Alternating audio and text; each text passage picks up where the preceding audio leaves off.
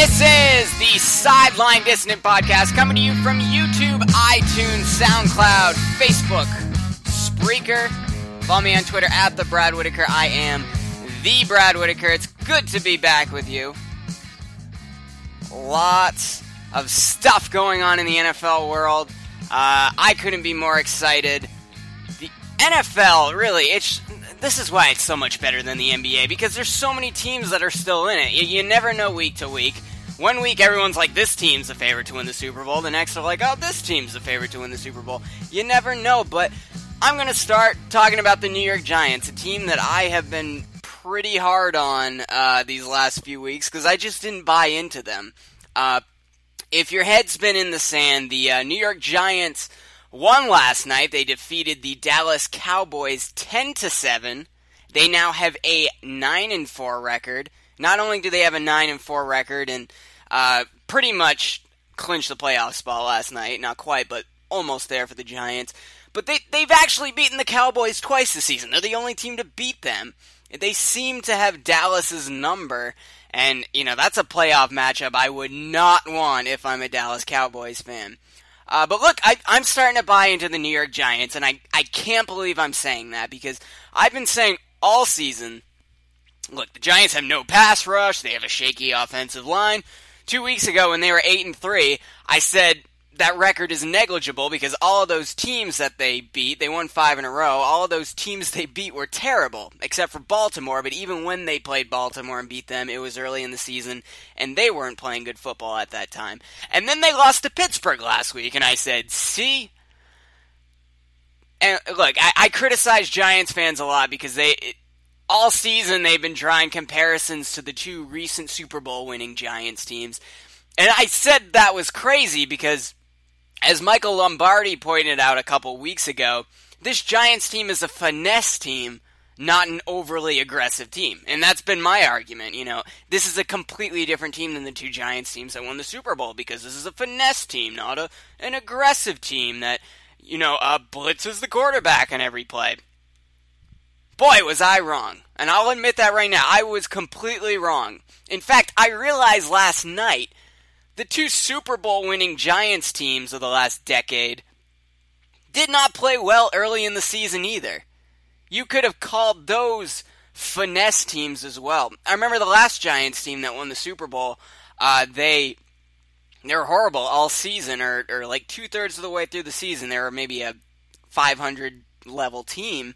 And then they played the Packers. I think they lost. The Packers were, Packers have been good for a while now. They were a good team that year too.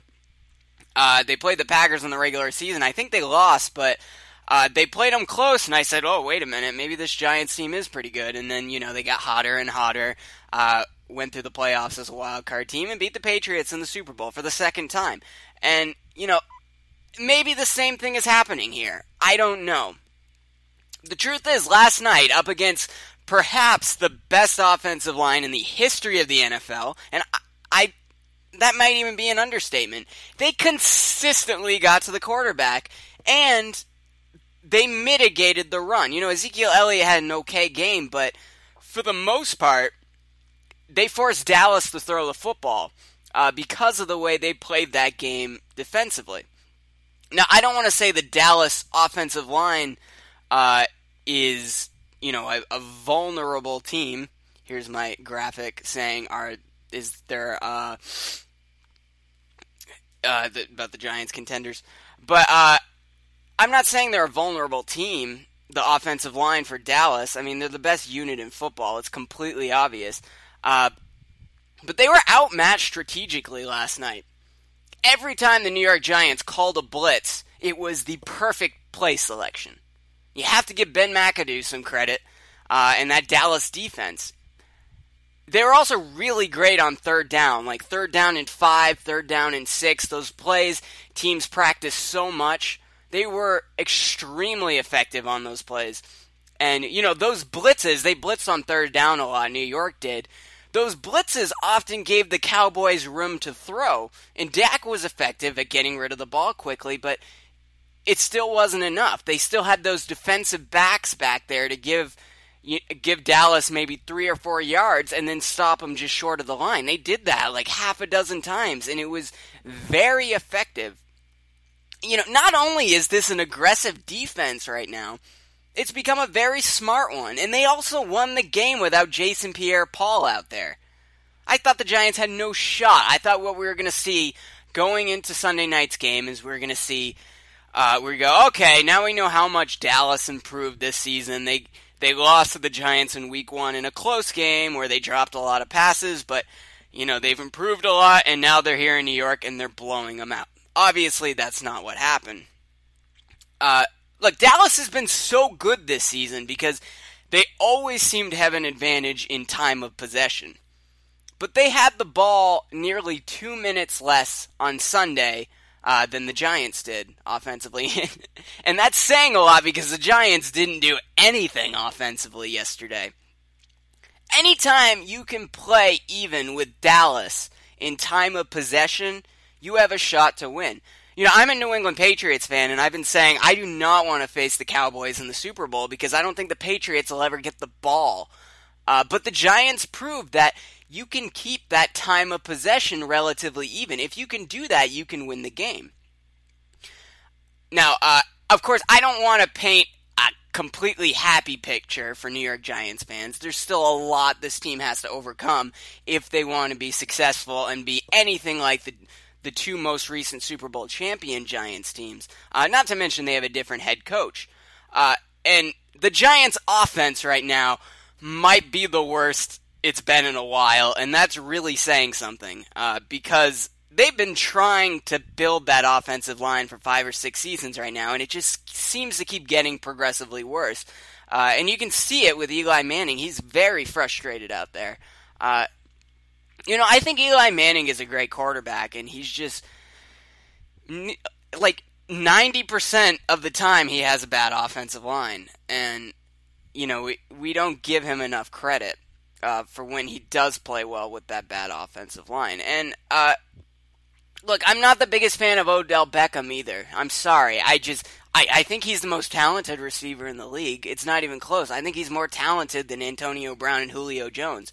I really do. And the fact that teams double and triple team him and he still is able to get open really says something about the kind of receiver he is.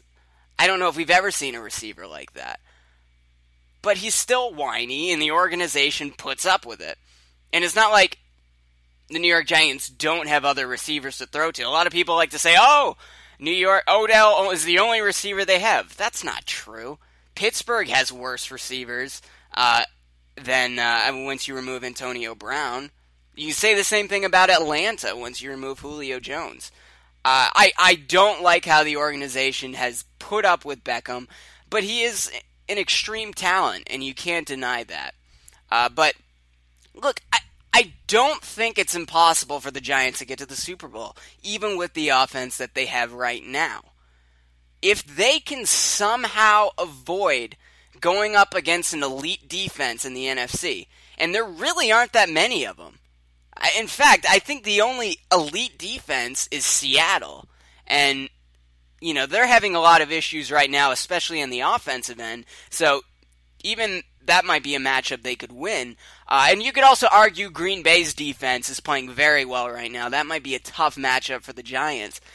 But other than those two teams, the Packers might not even make the playoffs. Right now, they still have a long way to go if they want to get in. And if they can avoid Seattle and Green Bay and maybe get that Dallas matchup early on in the postseason, which is a real possibility because the Giants will go in as a wild card, they can make it to the Super Bowl. And not just make it, they can win the Super Bowl. Because if they go up against a team like Oakland or New England, teams that have good offenses but kind of mediocre middle-of-the-pack defenses. Actually, Oakland's defense is like a bottom 4, bottom 5 defense. I just don't see how the New York Giants, I just don't see how they're not capable of winning those kind of games. Because, look, you go up against a New England. Look, I'm a Patriots fan, and I would love to finally get that shot against the Giants in the Super Bowl again. But it is kind of a matchup nightmare like it was the other two Super Bowls. And look, Tom Coughlin was a great head coach. He just wasn't consistent. But if you have 1 week to prepare for one game, Tom Coughlin might have been the best in the NFL. And it's kind of like kids that are in college and that don't study at all until the midterm and the final, and then they do well. That's kind of what Tom Coughlin was as head coach in the New York Giants. Now, I'm not saying Coughlin was lazy as a game planner. It's very difficult to win in the NFL consistently. That's not what I'm saying at all, but I think maybe we're starting to see that same culture under Ben McAdoo. And I haven't been a big fan of McAdoo, but you can't deny what we saw out of that team last night. New York Giants, that pass rush is something to be reckoned with. And they didn't have a pass rush literally 4 weeks ago, and now they do. And they don't have Jason Pierre-Paul out there. That counts for something. This is a team to look out for.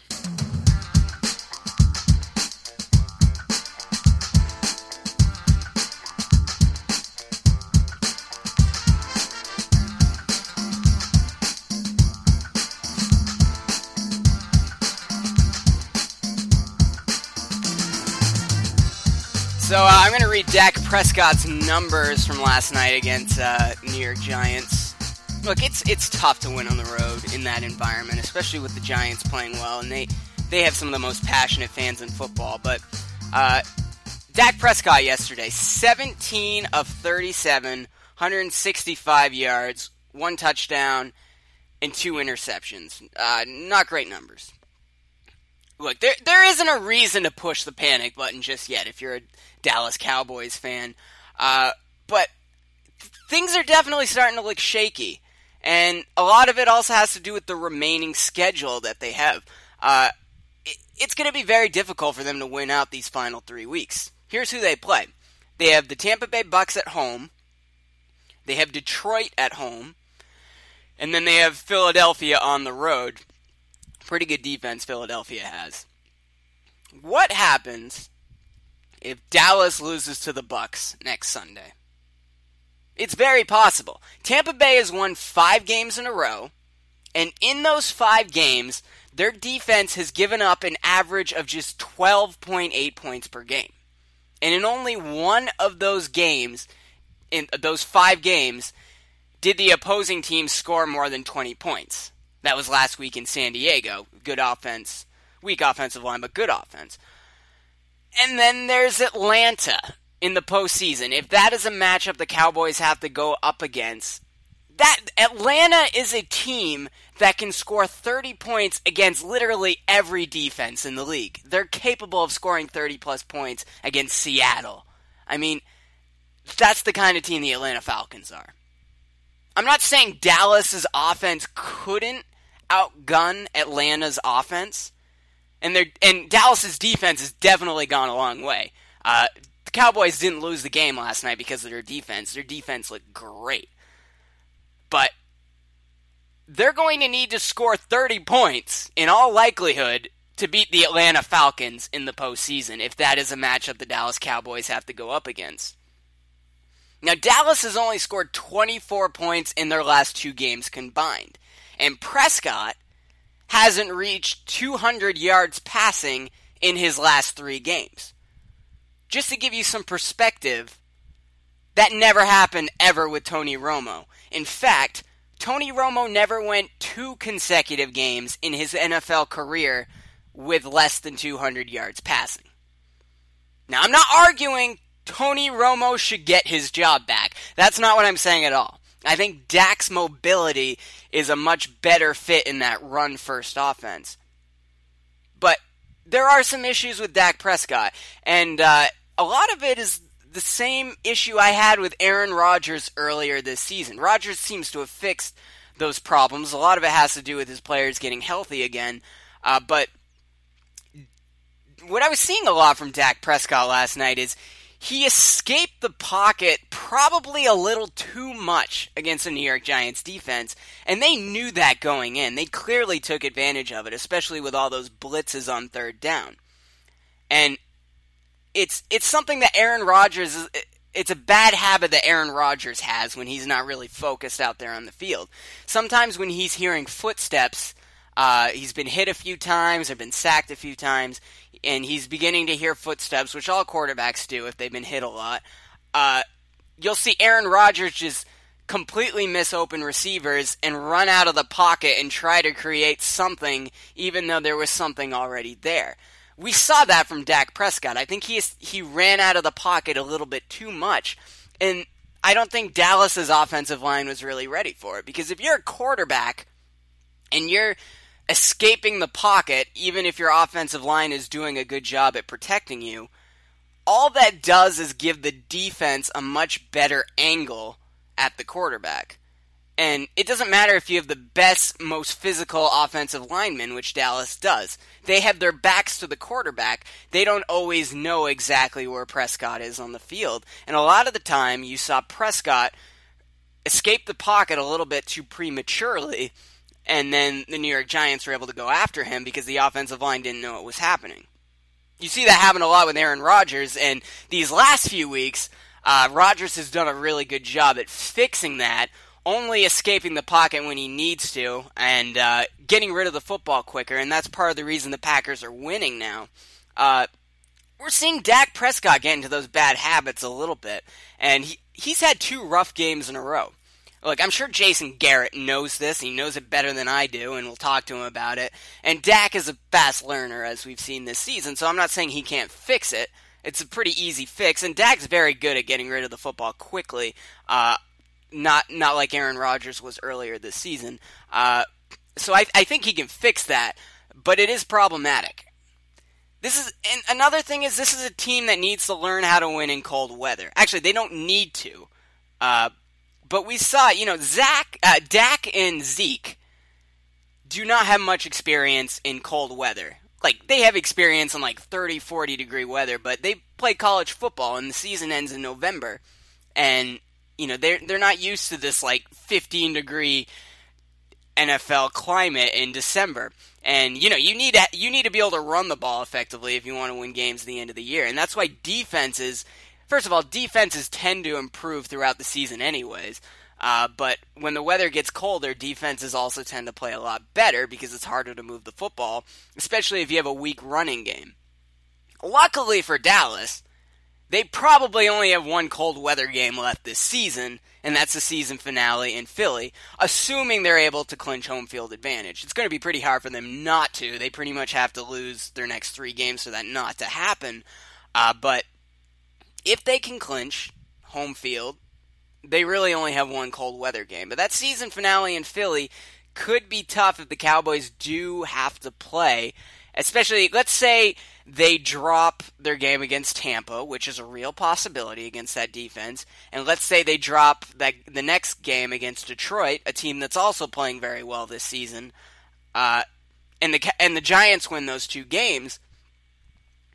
Suddenly, we have a division race coming down to the last week of the season. And if it's tied, the Giants have the advantage because they beat Dallas twice. I don't think that's going to happen, but it really could.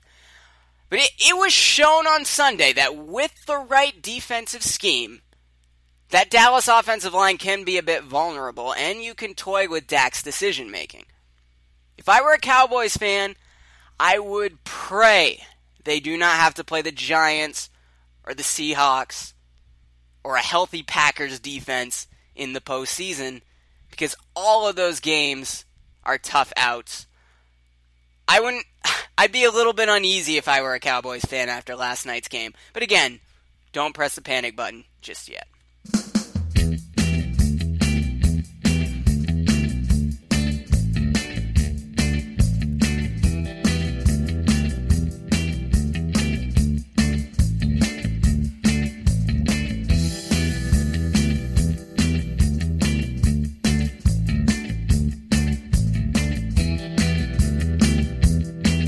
So I was wondering what was going to happen first. Were the Chicago Cubs going to win the World Series, or were the Rams going to fire Jeff Fisher? Unbelievably, it was the Cubs that won that battle, but finally the day has come. The Los Angeles Rams, just a couple hours ago, announced that Jeff Fisher, they're finally moving on from the losingest head coach in NFL history.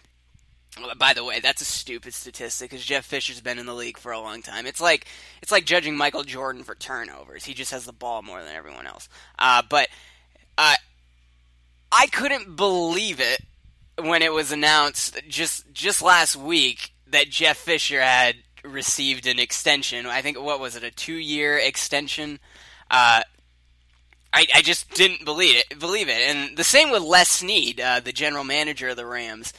Because the two don't get along, as we found out. And then there was the whole Eric Dickerson with Jeff Fisher, which all he did was just create a distraction for his team when he called Eric Dickerson up. It just was not a conflict an NFL head coach should start with one of the greatest players that's ever played for your franchise. So I spent all last week trying to figure out why it might be a good decision to give Jeff Fisher an extension, and I finally came around and said, okay, I guess it makes a little bit of sense. I guess. And the reason why is my thoughts were, the Rams suck, but that's because they have the worst offense in the NFL, and they've been consistently one of the worst offenses under Jeff Fisher, but their defense is actually pretty good. That was my thought. Because Jeff Fisher is a defensive-minded head coach, so maybe the plan was to fire their offensive coordinator, Rob Boras. He's in his first year, but I really hope that's still the plan. They should fire him for that offense, the way they performed. That was my thoughts, though. They'd keep Jeff Fisher, and then they'd hire a really great offensive coordinator. My idea was they should hire Lane Kiffin, and then just say, look, Jeff, you're not allowed to talk to the offense anymore. This is Lane's job, but keep focusing on the defense. It's a pretty good defense. And I still believe that was the logic for giving Jeff Fisher an extension last week. But then the Rams gave up 42 points to one of the best offenses in the league. And that's the Atlanta Falcons. And it became clear that defense that we all thought was so great isn't as good as we thought it was. And here's the thing. Sunday was probably a job interview for the offensive coordinator on the other side of the field in the LA Coliseum. You know, there was a time, in fact, probably the majority of the time in the NFL, where having a defensive-minded head coach like Jeff Fisher made a lot of sense in the NFL. I mean, Bill Belichick's a defensive-minded head coach. Part of the reason he's a great coach, though, is because he can coach all positions. But it made sense. It made sense last year. I mean, the Denver Broncos won the Super Bowl with a mediocre offense at best, but their defense was incredible. You know, you hear the adage, defense wins championships. There was a time, the majority of the time in the NFL, where it made sense to have a defensive-minded head coach. I think that time has passed. Because the game can evolve just that quickly. It can change in one season. It really can. And now we live in an NFL era where it makes sense to have an offensive-minded head coach and then a great defensive coordinator to compensate. And here's the thing. Kyle Shanahan, he's the offensive coordinator for the Atlanta Falcons. He was on the other side of the field, and you know the Rams were watching. And they put up 42 points. And that's not easy to do in LA against that Rams defense. I mean, Seattle came in here. By here, I mean LA. I live in LA. They came, what was it, week 2 or week 3 of the season, and weren't able to do anything offensively. I know Russell Wilson was a bit hobbled, but it shows that Rams defense is better at home, and they're tough to beat. And the Falcons put up 42 points on them. Now, some of them were pick sixes, and they were defensive plays, so it wasn't all the offense. But you can't deny Kyle Shanahan, the offensive coordinator for the Atlanta Falcons, has put together arguably the best offense in the NFL. At least the best offense in the NFC. I still think the Raiders are probably the best offense in the league. I'm not gonna read too much into losing in the loudest stadium in the NFL on a Thursday night. I think they have a really great offense because of their quarterback, their offensive line, and their talented receivers. And I think Latavius Murray's a great halfback too. But you could definitely argue the Falcons are the best offense in the NFL, at least the best in the NFC. And a lot of that has to do with Kyle Shanahan. Let me read off Shanahan's resume since 2010. Shanahan was the offensive coordinator for the Redskins for 4 seasons. None of them were great seasons. But he was the one who brought in Kirk Cousins. And he doesn't get enough credit for that, because all of those pieces ended up falling into place after he left.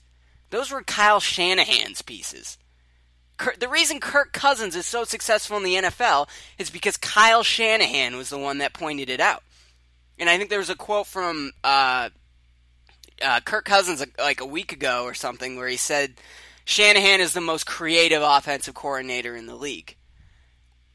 And he doesn't get enough credit for building up that Redskins team that's very good at moving the football right now. They can't score in the red zone, but they're very good at moving the football because of Kirk Cousins and because of Kyle Shanahan and what he saw. So then, after 4 seasons with the Redskins, Shanahan went to the Cleveland Browns as the offensive coordinator. And he went 7-9. Going 7-9 with the Cleveland Browns is like going 16-0 with the New England Patriots. That is a very difficult thing to do.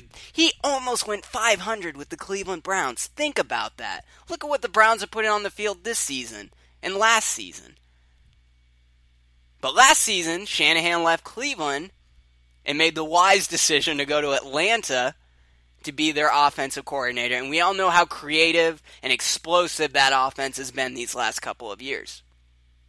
So I think Kyle Shanahan is the obvious choice for the LA Rams to be their head coach.